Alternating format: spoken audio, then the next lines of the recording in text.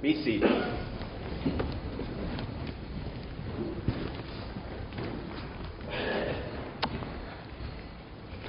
Thank you very much for those beautiful songs. I love to sing, don't you? It just encourages you, builds you up, and it's just marvelous. And thank you, brother, for the great job leading singing. I held a meeting several years ago in Sequatchie Valley, Tennessee. I don't know if any of you are familiar. It's between Pikeville, Tennessee, and Dunlap. Now, if you're not from there, it's called Sequatchie Valley. But now, if you're from there, it's Sequatchie Valley. You got to learn how to say it. But I was holding a meeting at the College Grove Church, and this again several years ago. And the last night of the meeting, couple of songs and a prayer. Congregations do it differently, but a lot of times they'll have a couple of songs, a prayer, a song, and a sermon.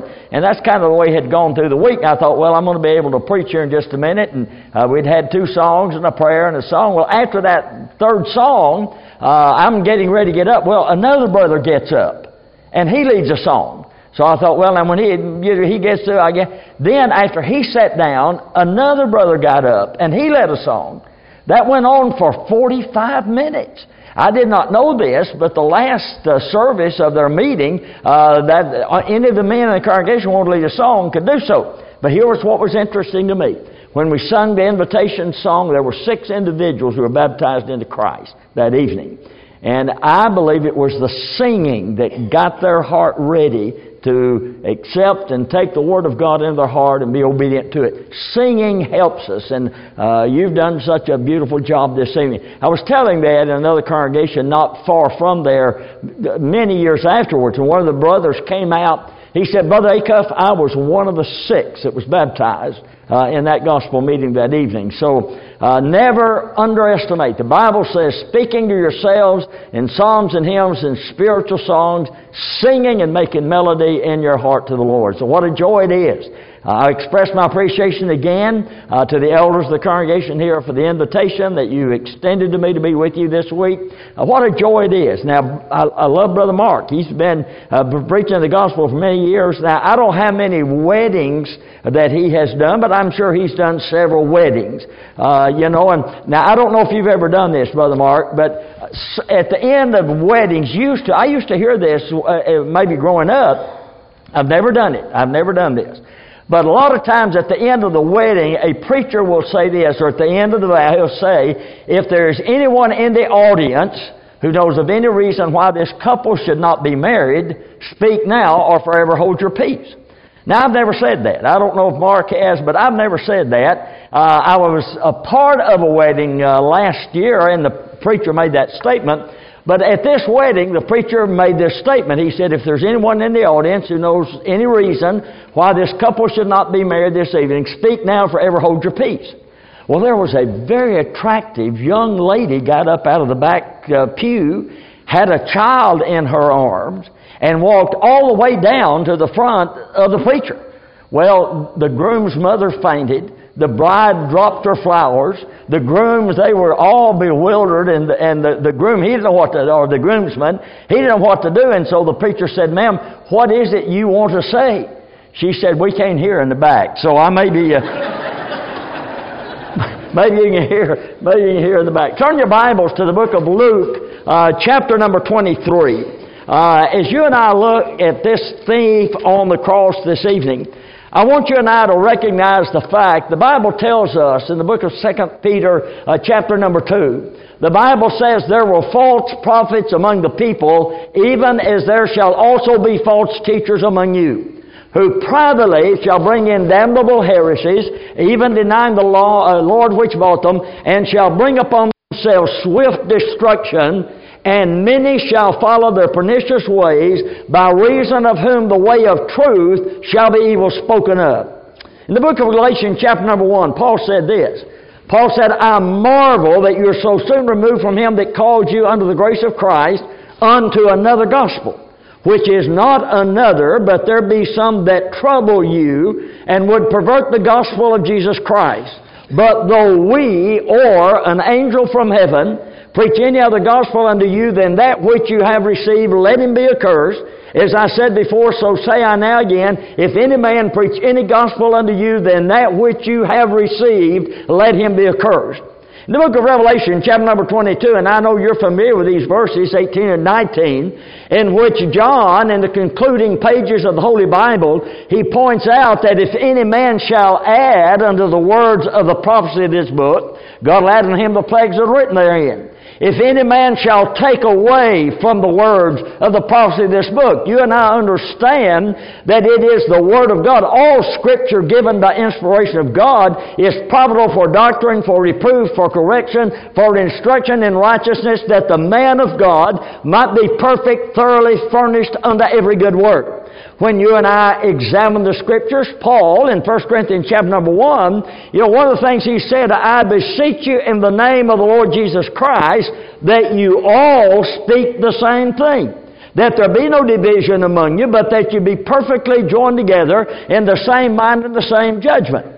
In the book of John, chapter number 17, when you look at the prayer of our Lord Jesus Christ, he said, now neither pray I for these alone, speaking of the apostles, but he said, for them also which shall believe on me through their word, that they may be one, that they all may be one, as thou, Father, art in me, and I in thee, that they may be one in us, that the world may believe that thou hast sent me.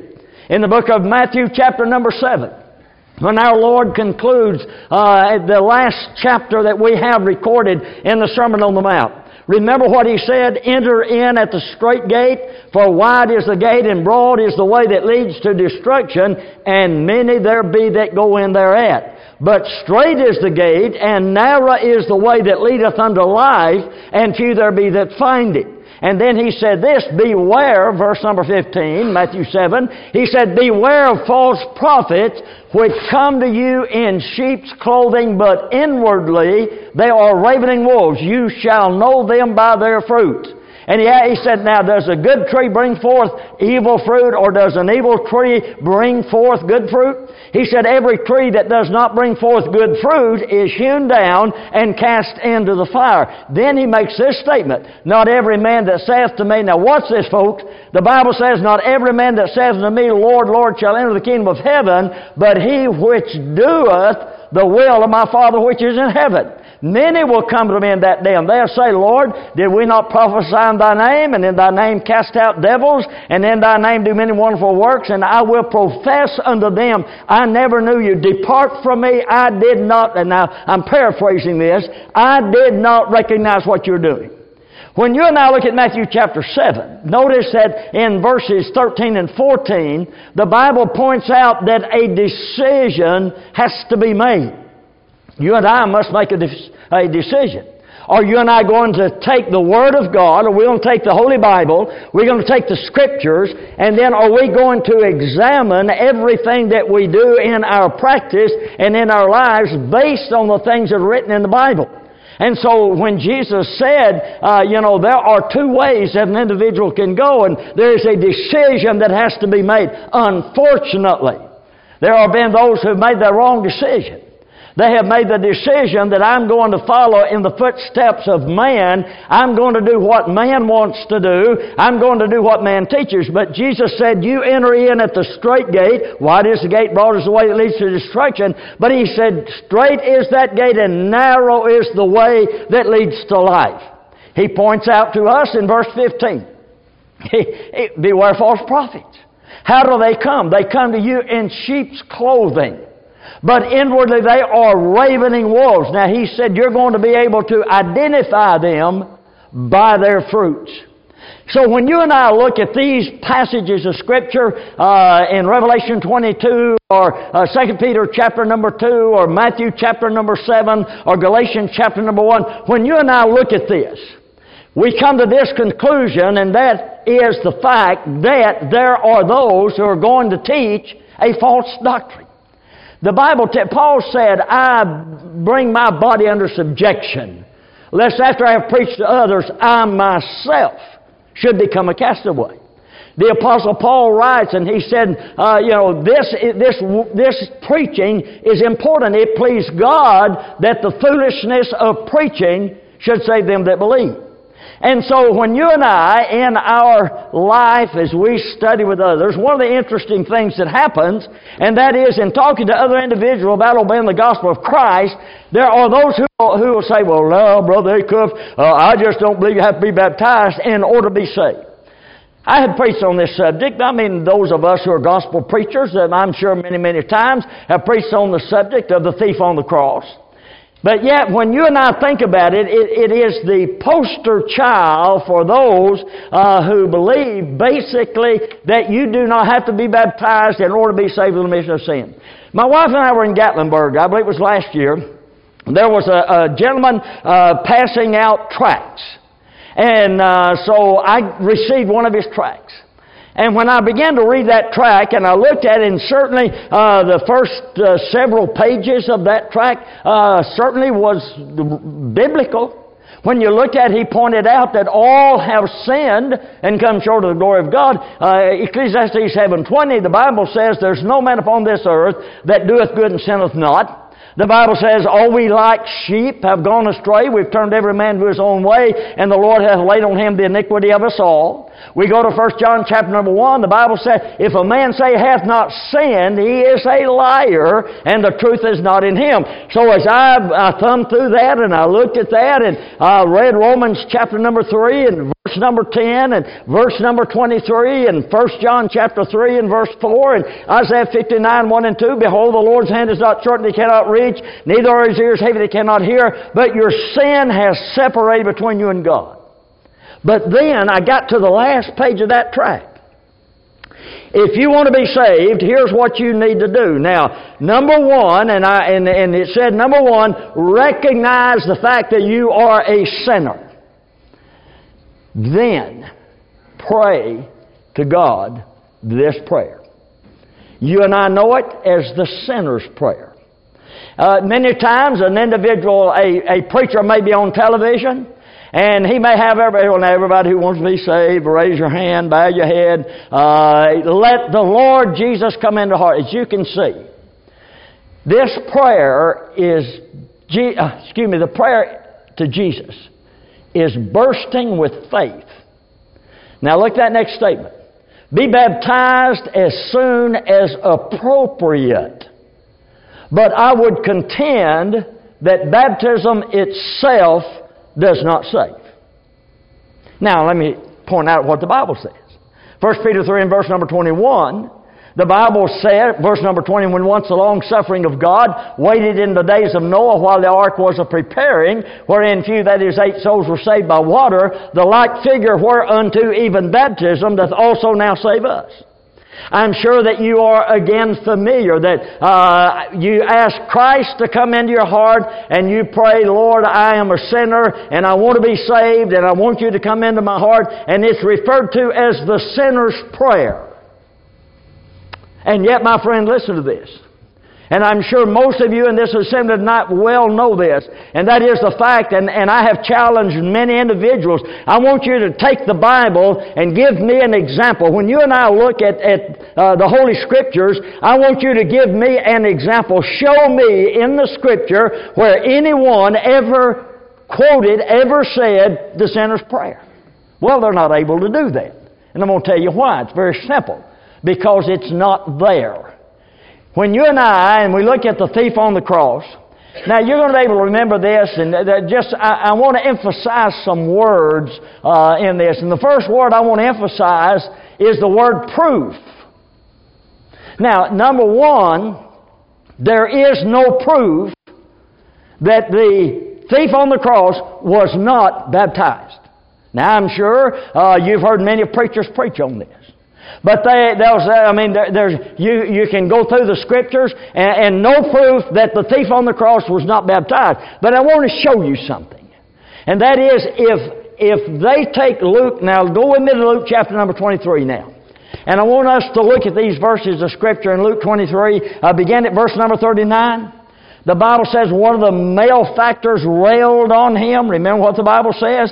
Saying, if thou be the Christ, save thyself and us. Now, you remember that the other thief, and I'm paraphrasing this, he said, "What?" Now, you got to know the Greek. Now, I don't know the Greek. Brother Mark probably does, but you got to know the Greek. He said, "Boy, what's the matter with you? You got to be crazy. We're guilty. He isn't guilty of anything." Look what the Scripture said. The other answering rebuked him, saying, "Dost thou not fear God, seeing thou art in the same condemnation?" Verse 41. "We indeed justly, for we receive the due reward of our deeds, but this man hath done nothing amiss." Now, when you read this, all right? You go to verse number 42, and he said to Jesus, "Lord, remember me when you come into your kingdom." And Jesus said unto him, "Verily I say unto you, or say unto thee today, thou shalt be with me in paradise." You look at that. And so you're talking to a friend, you're talking to a relative. And you're saying to them, listen, the Bible teaches that we hear Romans 10:17. We believe in Jesus as the Son of God, Hebrews 11 verse 6. We understand that we must repent of our sins, Luke 13:3-5, Acts 2 and verse 38. That we must confess the name of Christ before men, and that we are then baptized into Christ for the remission of sin. And they'll say, what about the thief on the cross? He wasn't baptized. Go with me to the book of Luke, and I can prove to you, if Luke chapter number 23, 39-42, if that teaches and is a support for the fact that you do not have to be baptized, Luke 16, verses 19-31, prove that you do not have to have faith in order to be saved. Now watch this. The Bible says that there was a certain rich man which was clothed in purple and fine linen and fared sumptuously every day. And there was a certain beggar named Lazarus, which laid at his gate full of sores, desiring to be fed with the crumbs which fell from the rich man's table. Moreover, the dogs came and licked his sores. And it came to pass that the beggar died and was carried by the angels into Abraham's bosom.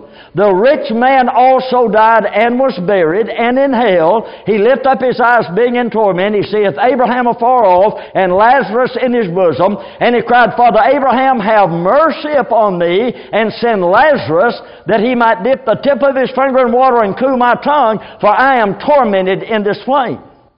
Abraham said, Son, remember thou in thy lifetime, thou receivest thy good things, and likewise the beggar evil, or you received good things, and he evil things. And he said, besides this, there's a great gulf fixed, so that they which would pass from us to you cannot, neither can they come to us that would come from you. Look at this passage, ladies. Now I want you to watch this. In Luke chapter number 23, here is the thief on the cross. He said to the Lord, remember me when you come into your kingdom. Our Lord Jesus Christ said, this day thou shalt be with me in paradise. And so the argument goes is, this man wasn't baptized, and he was saved. Ladies and gentlemen, the beggar was saved without believing. Well, somebody says, well, let me tell you why. If Luke 23, 39-42, teaches that this man, that you don't have to be baptized because he wasn't. And you go to Luke chapter number 16, the Bible tells us that the beggar died and was carried by the angels into Abraham's bosom. Not a single solitary word is said about him believing in Jesus as the Son of God. Since nothing is said in Luke 23 about the thief being baptized, then you can make the same assumption. I didn't take logic in school. Somebody said, you've never been logical a day in your life, and that's probably true.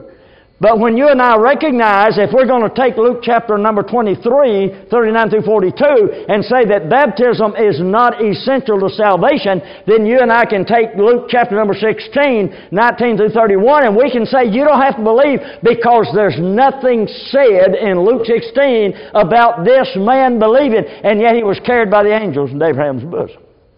Proof. So when you and I look at Scripture, And that is the very thing that counts. When someone says, I don't think this, or I think that, or I believe this, my friend, I want to take the Bible and I want to point out, give me book, chapter, and verse for what you're teaching and what you believe. And so when you and I look at this, now I want you to look at the second word, and that is possibility. The possibility is that this man who was on the cross in Luke chapter number 23 was baptized.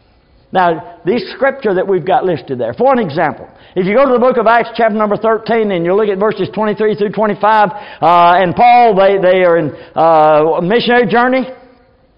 Now, there's something interesting. If you go to Acts 13, now I'm going to mention this and then I'm going to go to the others.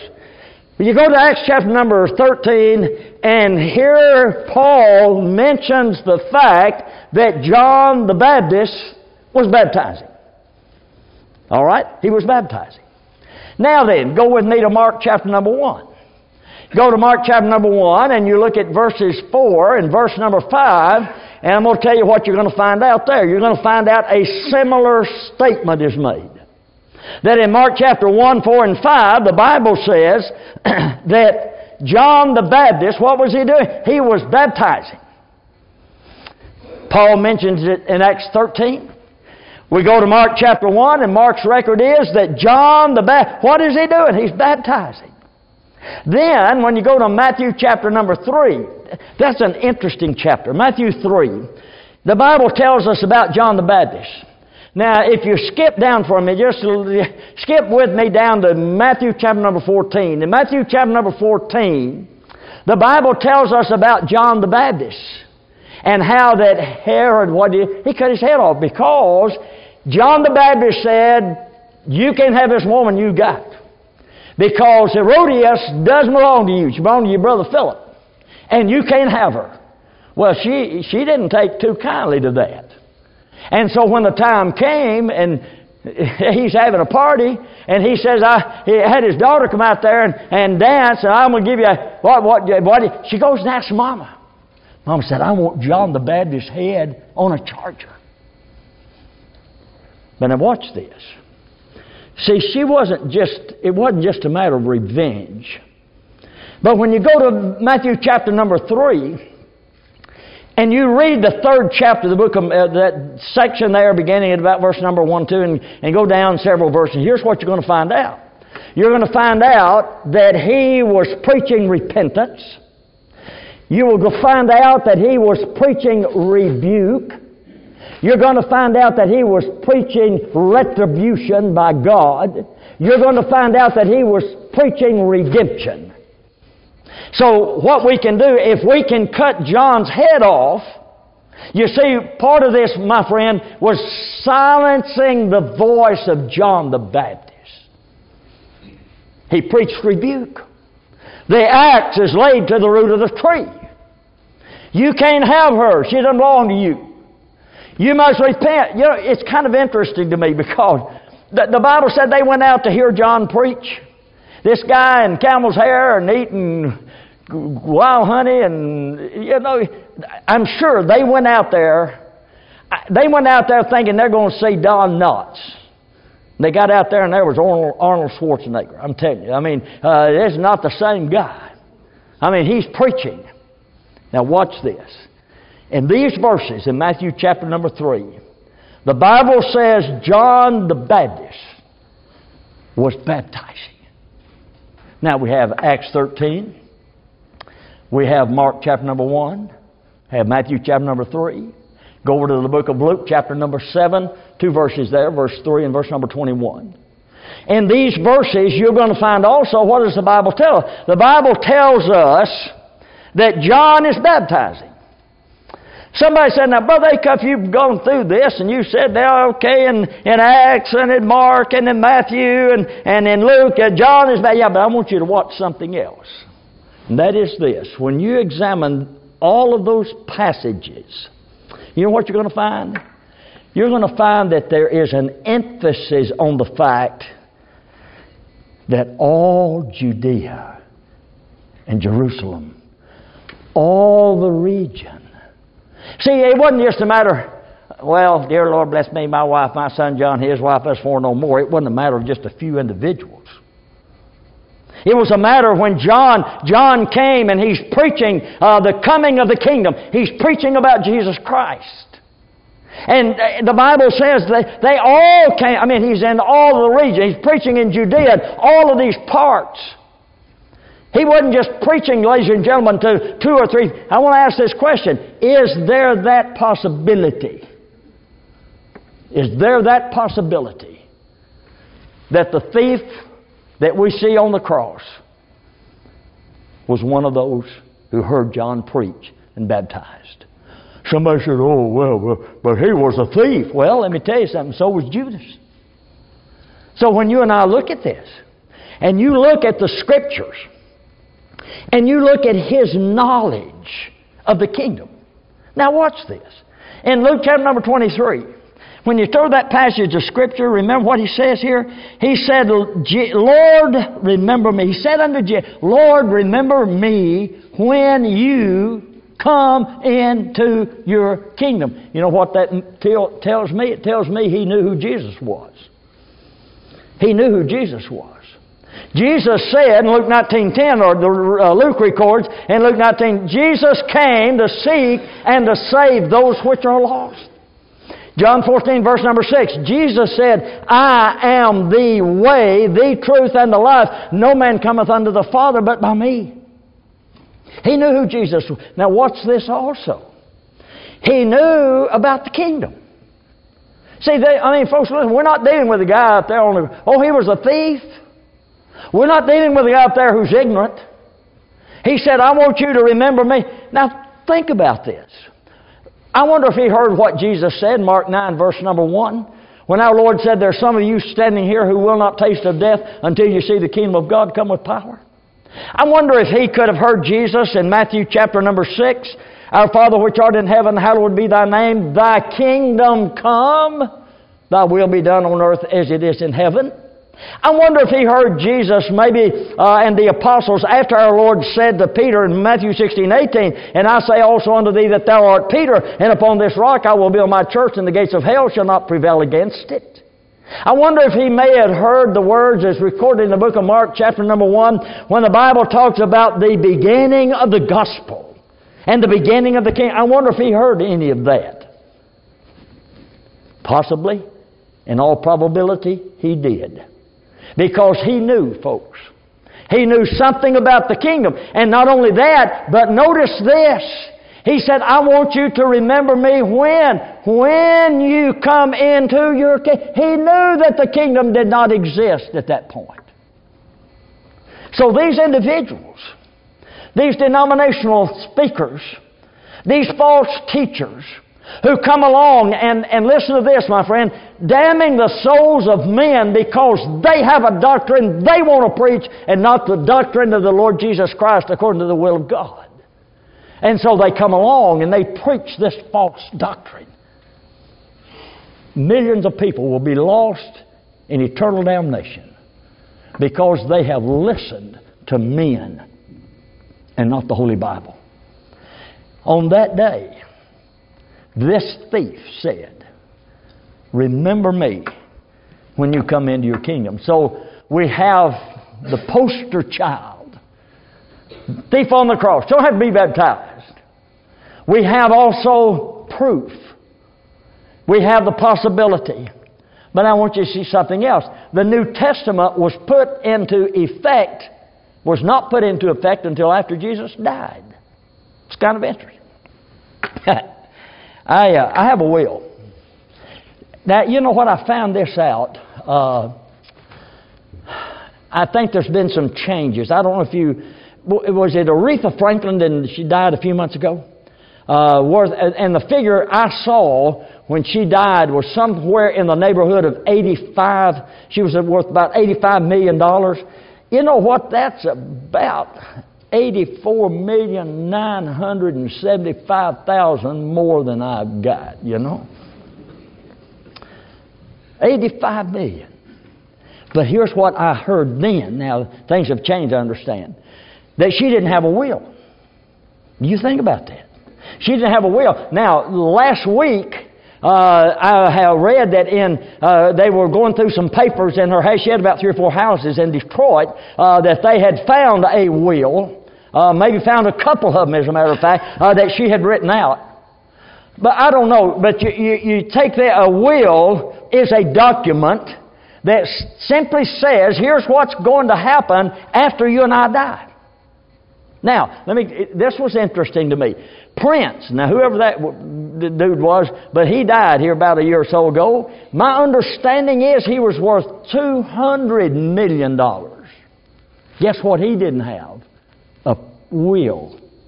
Man, the lawyers are standing up saying, whoopee. We'll get it all. My wife and I have a will.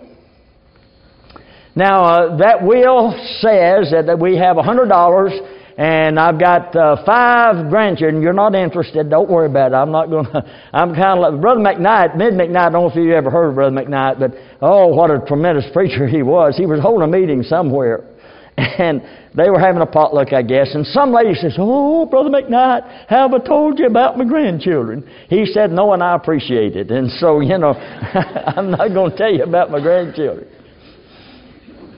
I have a will. Now, our son, he sent me a text. He's been encouraging me to make some changes in it. And I'm not going into detail. It's not. He works at the law firm, and they're working with old people trying to get these things straightened out. And so he was encouraging me. He said, Dad, I think if you'll do this and this and this, it'd be good for you. And he sent me a text today. He said, Dad, how are you coming along? Well, anyway, I have a will. And that will has certain things. Now, my children and my grandchildren, as yours, folks, cannot come and say, we're going to collect on this will. Why? I am still living. Now, watch this. Hebrews chapter 9, 15 through 17, the Bible talks about Him, our Lord being a mediator. And then the Bible says where a testament is, there must also of necessity be the death of a testator. For a testament is not of force so long as the testator liveth. So what we're understanding here very clear, folks, and that is that when you and I make out a will, then that will does not take effect until you and I die. Then that will is probated. I've got on the slide there, Mr. Doe. Let me give you a little illustration about Mr. Doe. Mr. Doe was a pretty wealthy man and was very generous. He liked to help individuals, liked to help a lot of folks. And there was a lady in the community where he lived. She was poor. She was a single mother, had several children, having a difficult time. And it wasn't uncommon from time to time she'd go to Mr. Doe and she said, Mr. Doe, I need some help. Maybe I can't pay my rent this month. And so he would help her. He would give her money. This would go on, and I think there were probably others in the city as well who had went to him because of his generosity and had been helped. One day she knocks on the office door where Mr. Doe's office was, where she had gone, and a gentleman comes out, and she said, Sir, I need some help. I need to pay my rent. I need to buy some groceries. And the gentleman said, Ma'am, I'm sorry, there's nothing that I can do. She said, Well, Mr. Doe, is he here? He said, No, Mr. Doe deceased. And she said, Well, when Mr. Doe, he would always help me. And I've been up here many times, and he'd help me pay my rent. He would help me buy groceries. The gentleman said, Ma'am, I am the executor of Mr. Doe's estate. And the only thing that I can do with this will that I have is what it specifies. I cannot give you money out of Mr. Doe's estate unless it is specified in here, and it is not. Therefore, I am unable to do that. Now, you and I understand that, ladies and gentlemen. You and I understand what a will is. You and I understand what it means to probate that will. And so when we look at Hebrews 9 and the Bible says, where a testament is, there must also of necessity be the death of a testator. For a testament is not of force so long as the testator liveth. Now, I want you to see this. Mark chapter number 2. I love that passage of Scripture. Jesus is healing. Man, there was a crowd. And so they brought this guy who had palsy, and they want to bring him to Jesus, and they can't get in because there's just such a crowd there. By the terminology, you can't get in for the press. Well, anyway, so you know what they do. You've read this past. They go up on the roof, and they take that roof. They take that roof off. Have you ever wondered about? I like to study the Bible. It's so interesting. Have you ever wondered about who fixed the roof? I don't know. They made a hole in the roof. And they let him down. And Jesus, when they let him down, said, "Son, thy sins are forgiven thee." He had the right to do that. He forgave it. And that, what about? Is it easier to say, "Thy sins be forgiven thee," or "Take up thy bed and walk"? See, our Lord had not died.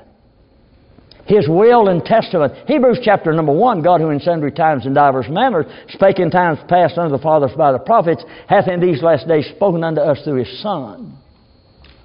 Our Lord Jesus Christ was still living. He had the power to say to that man, "Thy sins be forgiven thee." Go to the book of Luke chapter 7. Oh, and interesting. Here's this fellow by the name of Simon. He has a dinner party for the Lord. And listen, folks, let me encourage you to read and study the Bible. When you do, it's just so interesting. Have you ever thought about this? Here was this lady who came, and this guy, he knew who she was.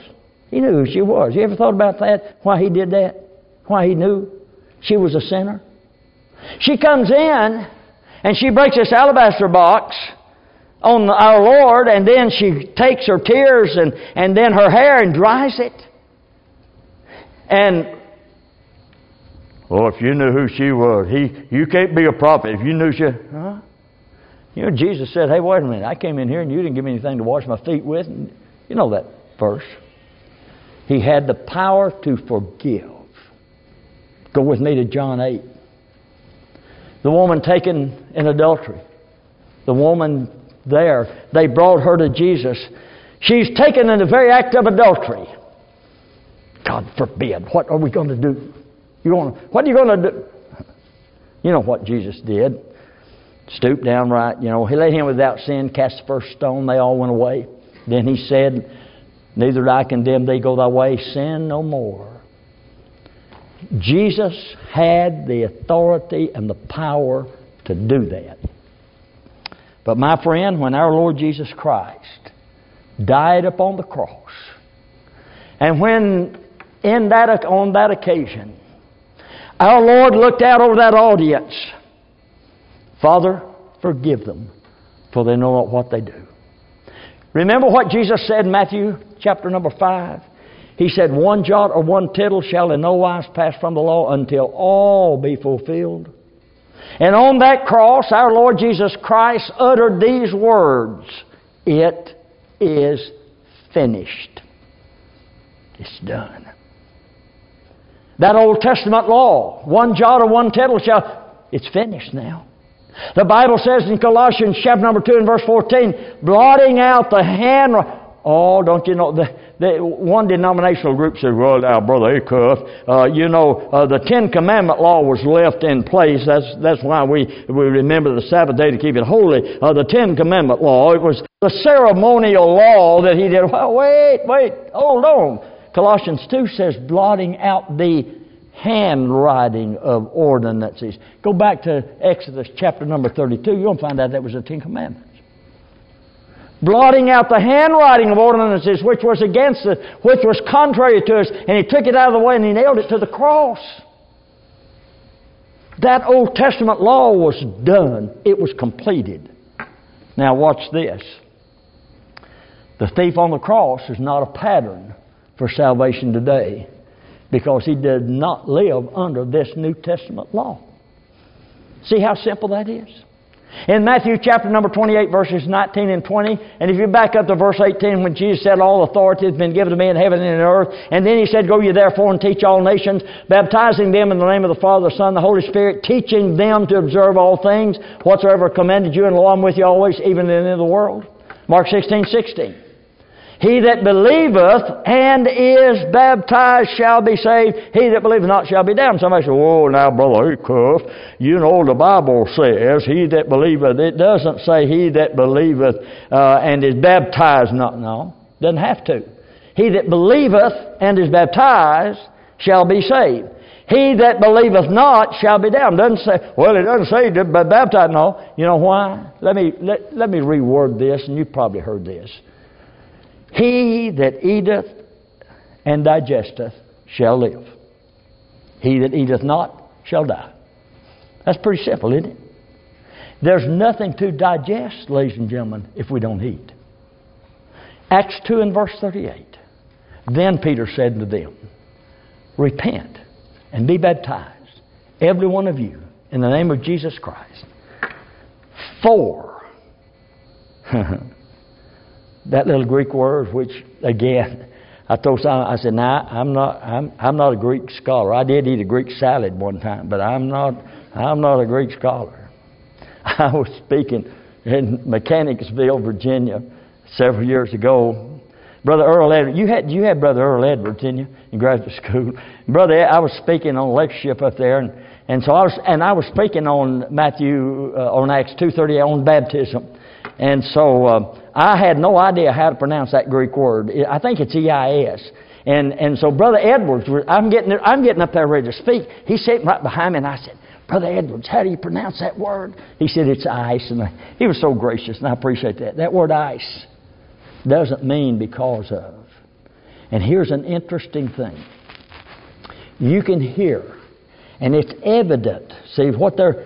If you research the Greek word, and I'm sure some of you have already done that. I'm sure Brother Mark probably has done it many times. When you research that Greek word, and you research folks who have written about it, many denominational, as a matter of fact, the majority of them will tell you that word, Greek word, ice, for, means looking unto and not because of.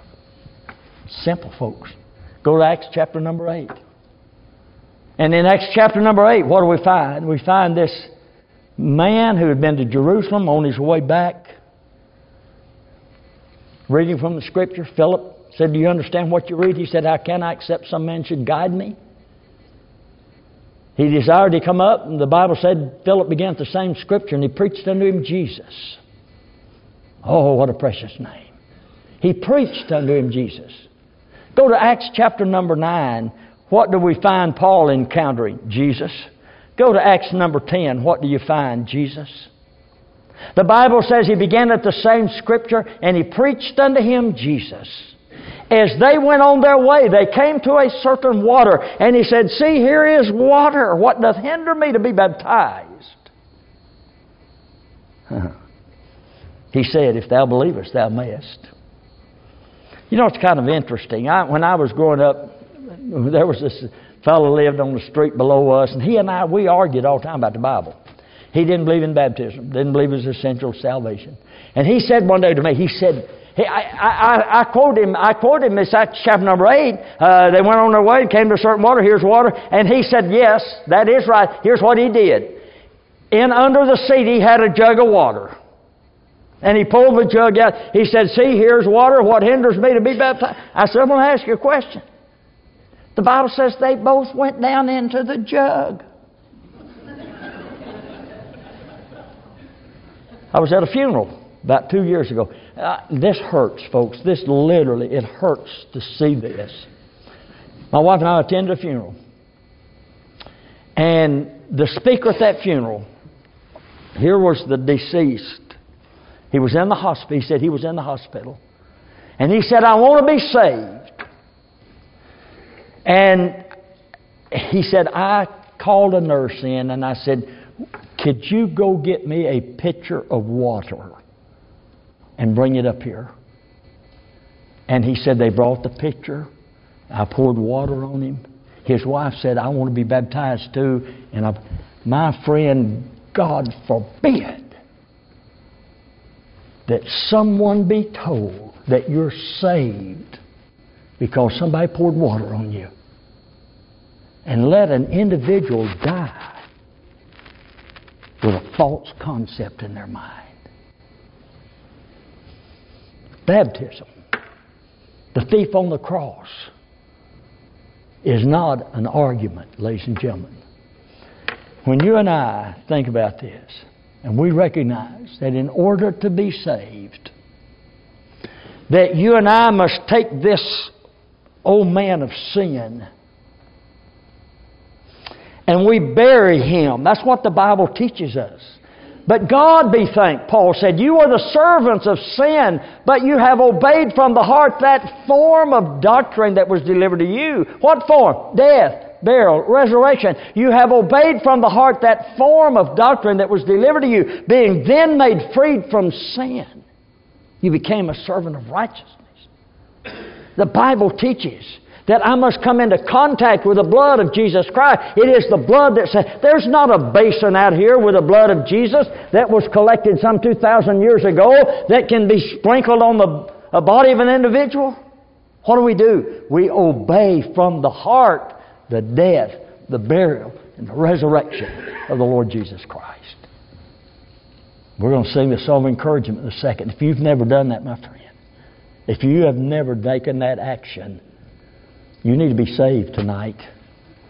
You need to obey the gospel of Jesus Christ tonight. Several years ago, I don't know, 4 or 5 years ago, I don't remember, we were studying the book of Revelation in Bible class on Sunday morning.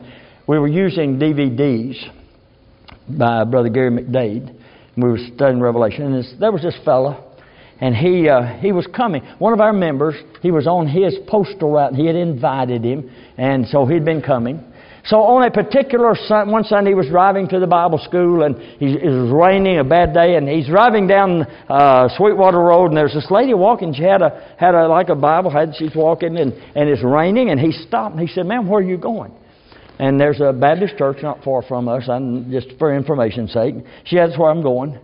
He said, "Man, it's raining. Would you like to have a ride?" She said, "Well, yeah." So she gets in the car. And on their way, he said, "Well, I'm going over to the Church of Christ. We're studying the book of Revelation. Why don't you just go with me?" She said, I believe I will. So she came. I'll never forget that day. Her name was Sandra Heiss. I met Sandra. We visited in her home. One of the other elders and myself had a Bible study. Baptized her into Christ. Faithful. Didn't miss service. Anything we were doing, she was a part of. One morning, her son called me and he said, "Brother Acuff, my mother had a stroke last night. This lady deceased. We thank God that she learned the truth and obeyed the gospel of the Lord Jesus Christ." Now I want you to look at one more passage, and then we're going to sing that song. The second thief was not penitent. It is beyond my imagination. But yet, ladies and gentlemen, that's what happens to so many people. Look at this. "He that being oft reproved hardeneth his neck shall suddenly be destroyed, and that without remedy." This thief who railed on the Lord was impenitent and suffered the consequences of his impenitence. Do you need to be baptized tonight? Can we help you in your relationship? If you need to pray or ask the Lord and the church for forgiveness, having already obeyed the gospel, we're here to help you. Our goal is to help you to go to heaven. That's what we want to do. That's what this meeting is about, folks. And that is to build us up in the most holy faith. If you're subject to invitation, will you come right now?